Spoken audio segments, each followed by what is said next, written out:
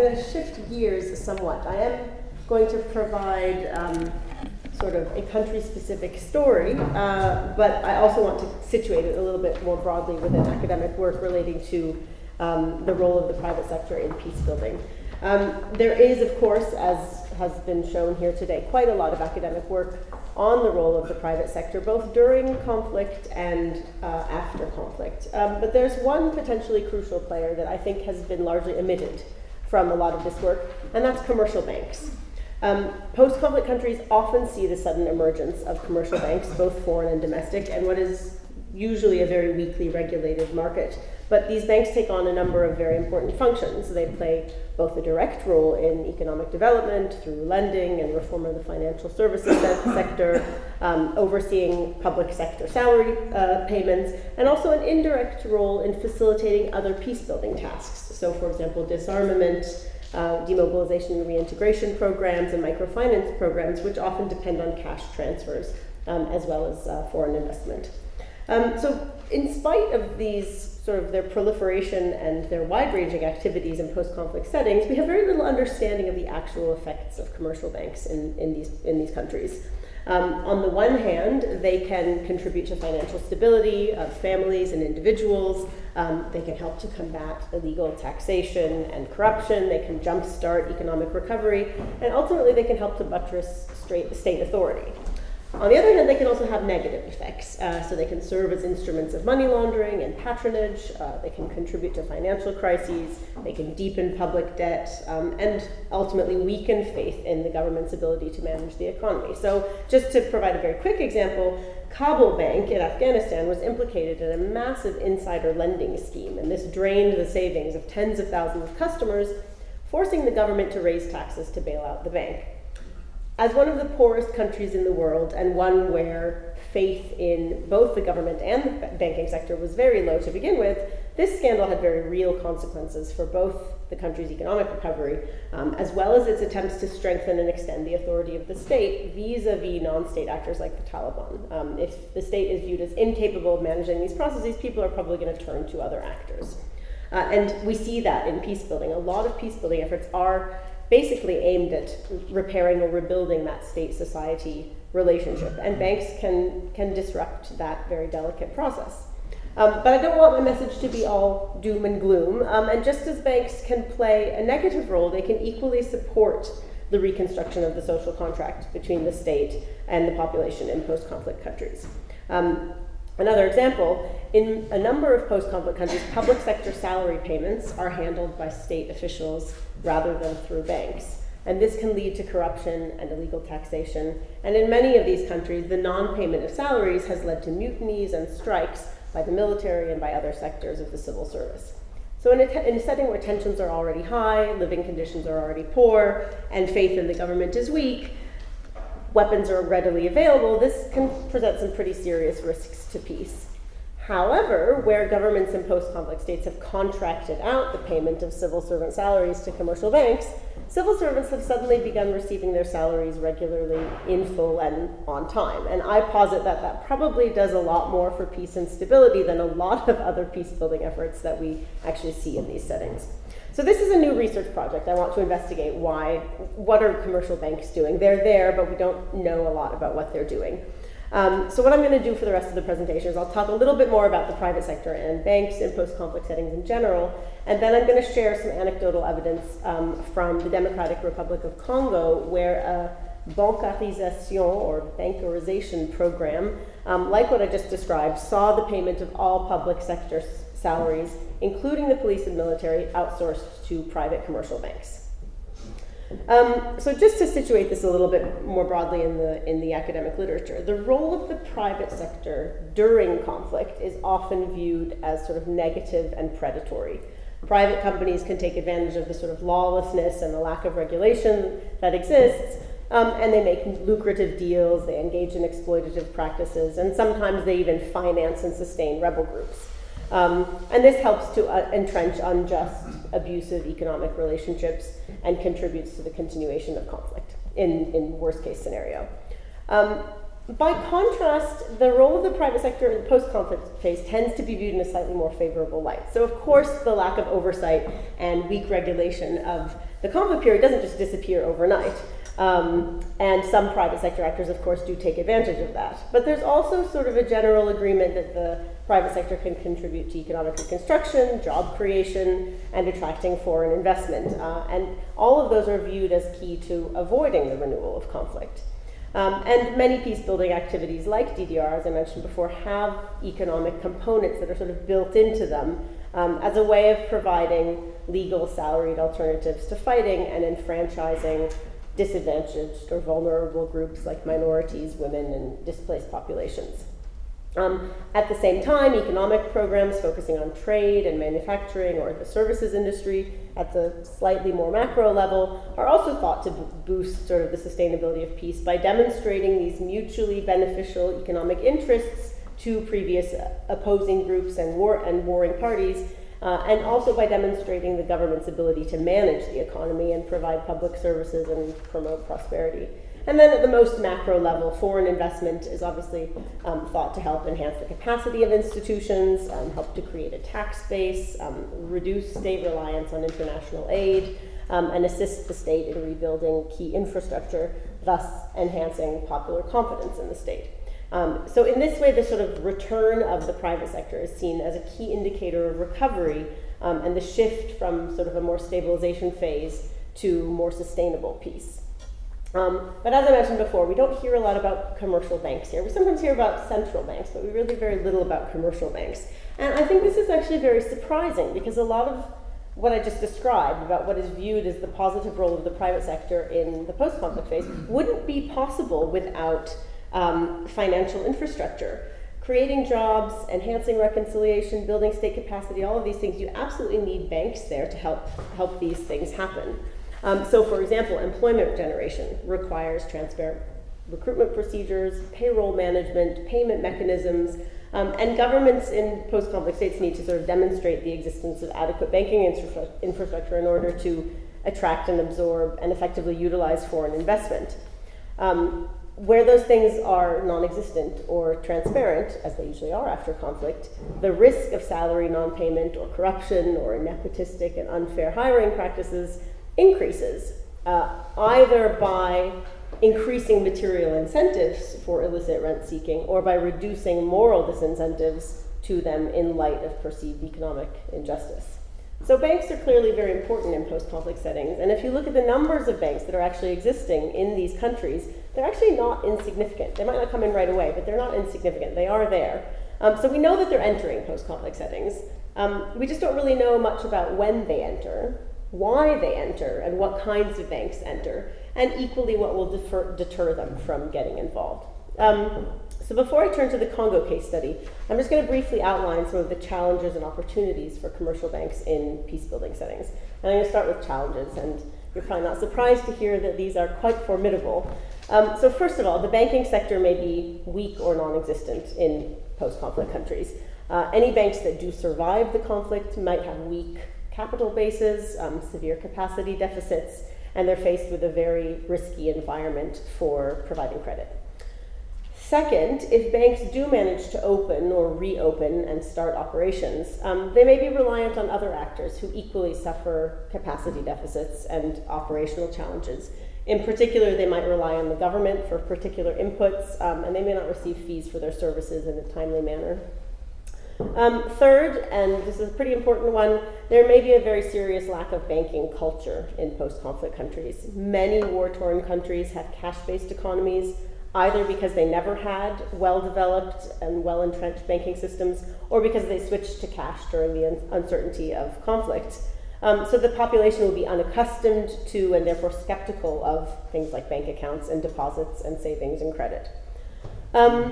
Fourth, infrastructure can be a very serious obstacle. Getting banking services to remote areas or areas where there was a lot of destruction isn't easy. Many of these places will lack electricity, and that makes it difficult to operate in the sort of modern digitalized banking sector. And finally, and perhaps most importantly, security is usually an ongoing obstacle. There are often still pockets of violence after conflict has technically ended, and so banks face a huge disincentive to set up operations and transport assets and cash around a country if there are extreme levels of danger. On the other hand, there are some not insignificant opportunities for banks. So first of all, post-conflict countries constitute huge untapped markets for banks. There are customer bases there that just simply haven't been claimed by anyone, and banks can take advantage of that. Secondly, they can provide banking services not just to individuals, but also to companies, both domestic and foreign, that are looking to start or restart operations in these countries. And third, while profits will obviously not be immediate, as banking culture does set in, banks can begin to offer expanded services such as credit, lending, and mortgage instruments and things like that. And finally, and this relates a little bit more to peace building more broadly rather than to the profits of banks themselves, but banks can contribute directly to increased government income. So, for example, if they provide payment services, they can help to increase transparency and reduce corruption. As more and more money gets to where it's supposed to go to, the purchasing power of individuals and families increases, and then they become more willing to invest in education, building new businesses, which will help to generate jobs, which will help to generate income. So the government will see increased tax income, and thus its ability to provide public services will grow. Now that's obviously very idealistic. It takes a long time, but that is the ultimate objective. We have to start somewhere. So, banks can play quite a major role in making that happen.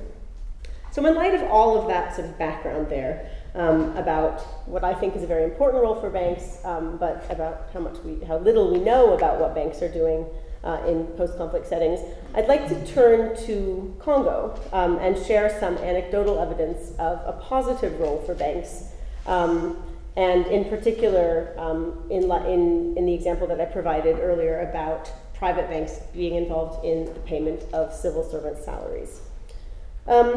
So both prior to and after its civil wars, Congo has had a long history of corruption.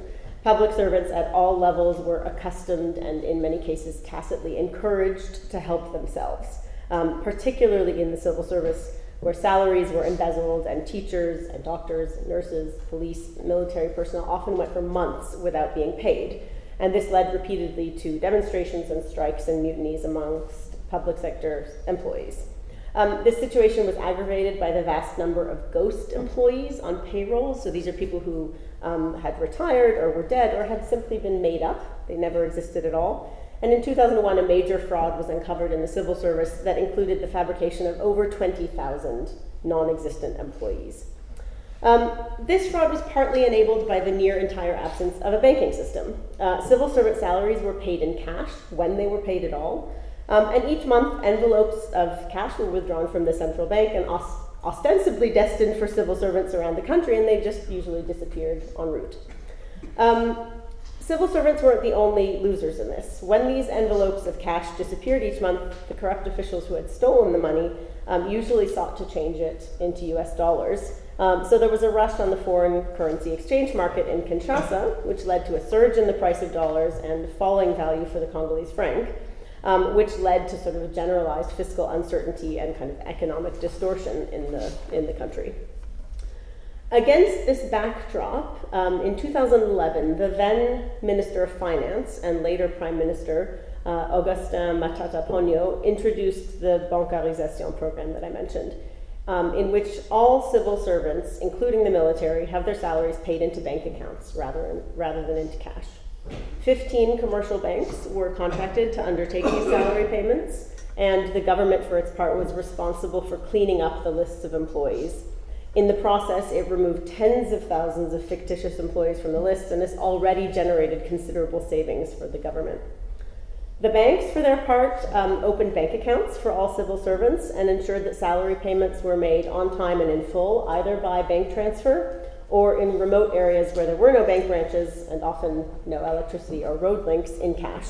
And they transported the money by plane, car, motorbike, boat, foot, any way that was necessary. Between the start of the program in 2011 and 2015, over 1 million bank accounts were opened. This constituted, of course, a major expansion in the customer bases of participating banks. Trust Merchant Bank, which is one of the banks that was involved, saw a 120-fold increase in the number of public servants who bank with it. And the banks receive a small fee per transfer and then a slightly larger fee when the transfer involves taking cash to some remote destination. The bancarisation process has not been without difficulties. First of all, as described, numerous officials had benefited personally from the previous system, and the regulation of payments has sort of shaken up corrupt networks that have very deep roots in government offices. And so this means that individuals who are used to these lucrative monthly incomes of, $100,000 or illegally stolen money were suddenly faced with the reality of their actual salaries of, $180 per month or less. So not surprisingly, this ruffled quite a lot of feathers, and Matata Ponyo and several others who worked with him on this program received death threats and other physical threats. And there was even one report of a suicide of somebody who had lost so much of his illegal income.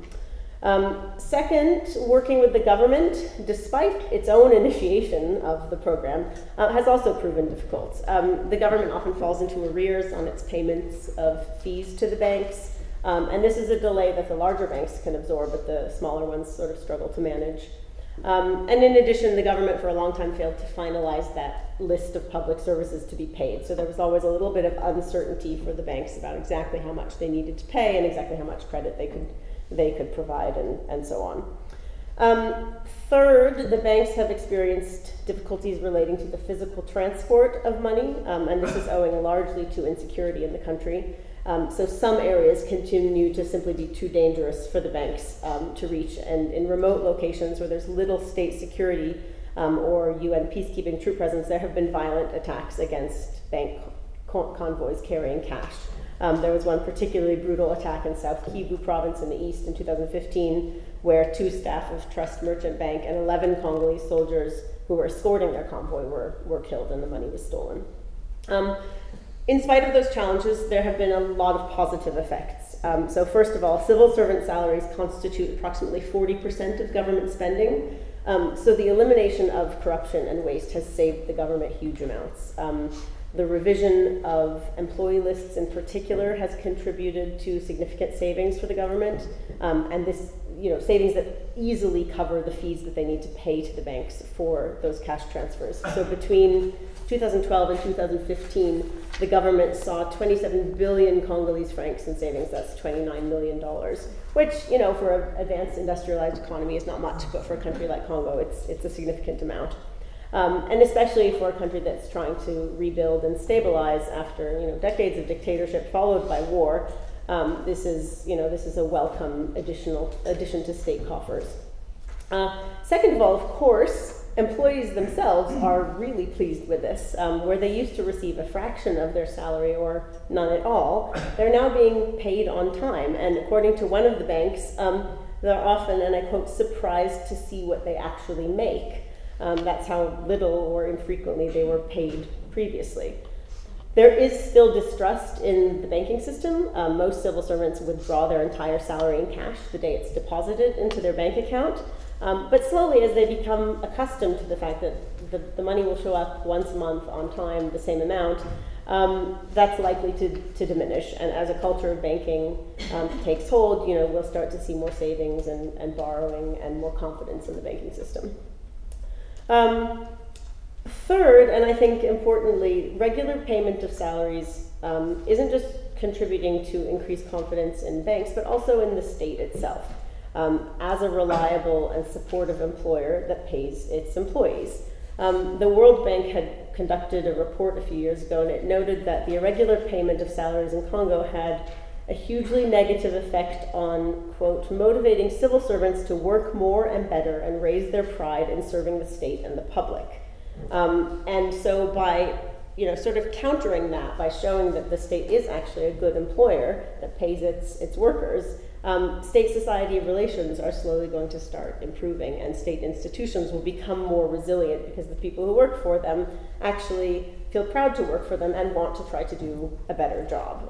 So that's something that's, I think, quite critical in the aftermath of conflict. I mean, that's ultimately what a lot of peace-building activities are trying to do, is to increase that confidence in the state to look out for everyone in the country. And then finally, for their part, the banks that are involved are mostly enthusiastic about the program. The fees that they receive they don't currently represent a huge amount of profit for them, but most of them are actually quite sort of positive that over time this is going to increase and allow them to start introducing other kinds of banking instruments and services like payday loans and mortgages and so on. And they think there's going to be a lot more market opportunities for them over time. So they're sort of in it for the long haul here. So just to conclude, I think the bancarisation program in Congo is a sort of refreshing story from a country where the news that we hear is almost always negative. Now, I'm not saying, of course, that all bank activities in post-conflict settings are positive. The Kabul Bank example that I mentioned before was clearly very harmful, and there are similar stories from countries around the world. In the case of Congo, of course, the progress is going to be slow. It has taken incredible political will on the part of a few key government officials to push through these reforms, and unfortunately, technocratic officials like that in post-conflict settings often find that their political careers tend to be relatively short because they're surrounded by so many powerful people who have a lot to lose.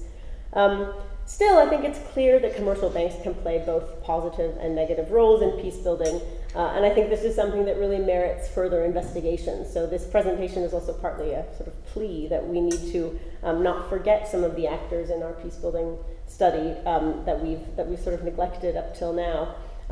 We just can't say at this point under what circumstances banks are playing positive and negative roles in building and sustaining peace. So I hope to do some of this work myself. Stay tuned. Maybe at a future Ox piece I'll have a little bit more to say on the matter. So thank you very much.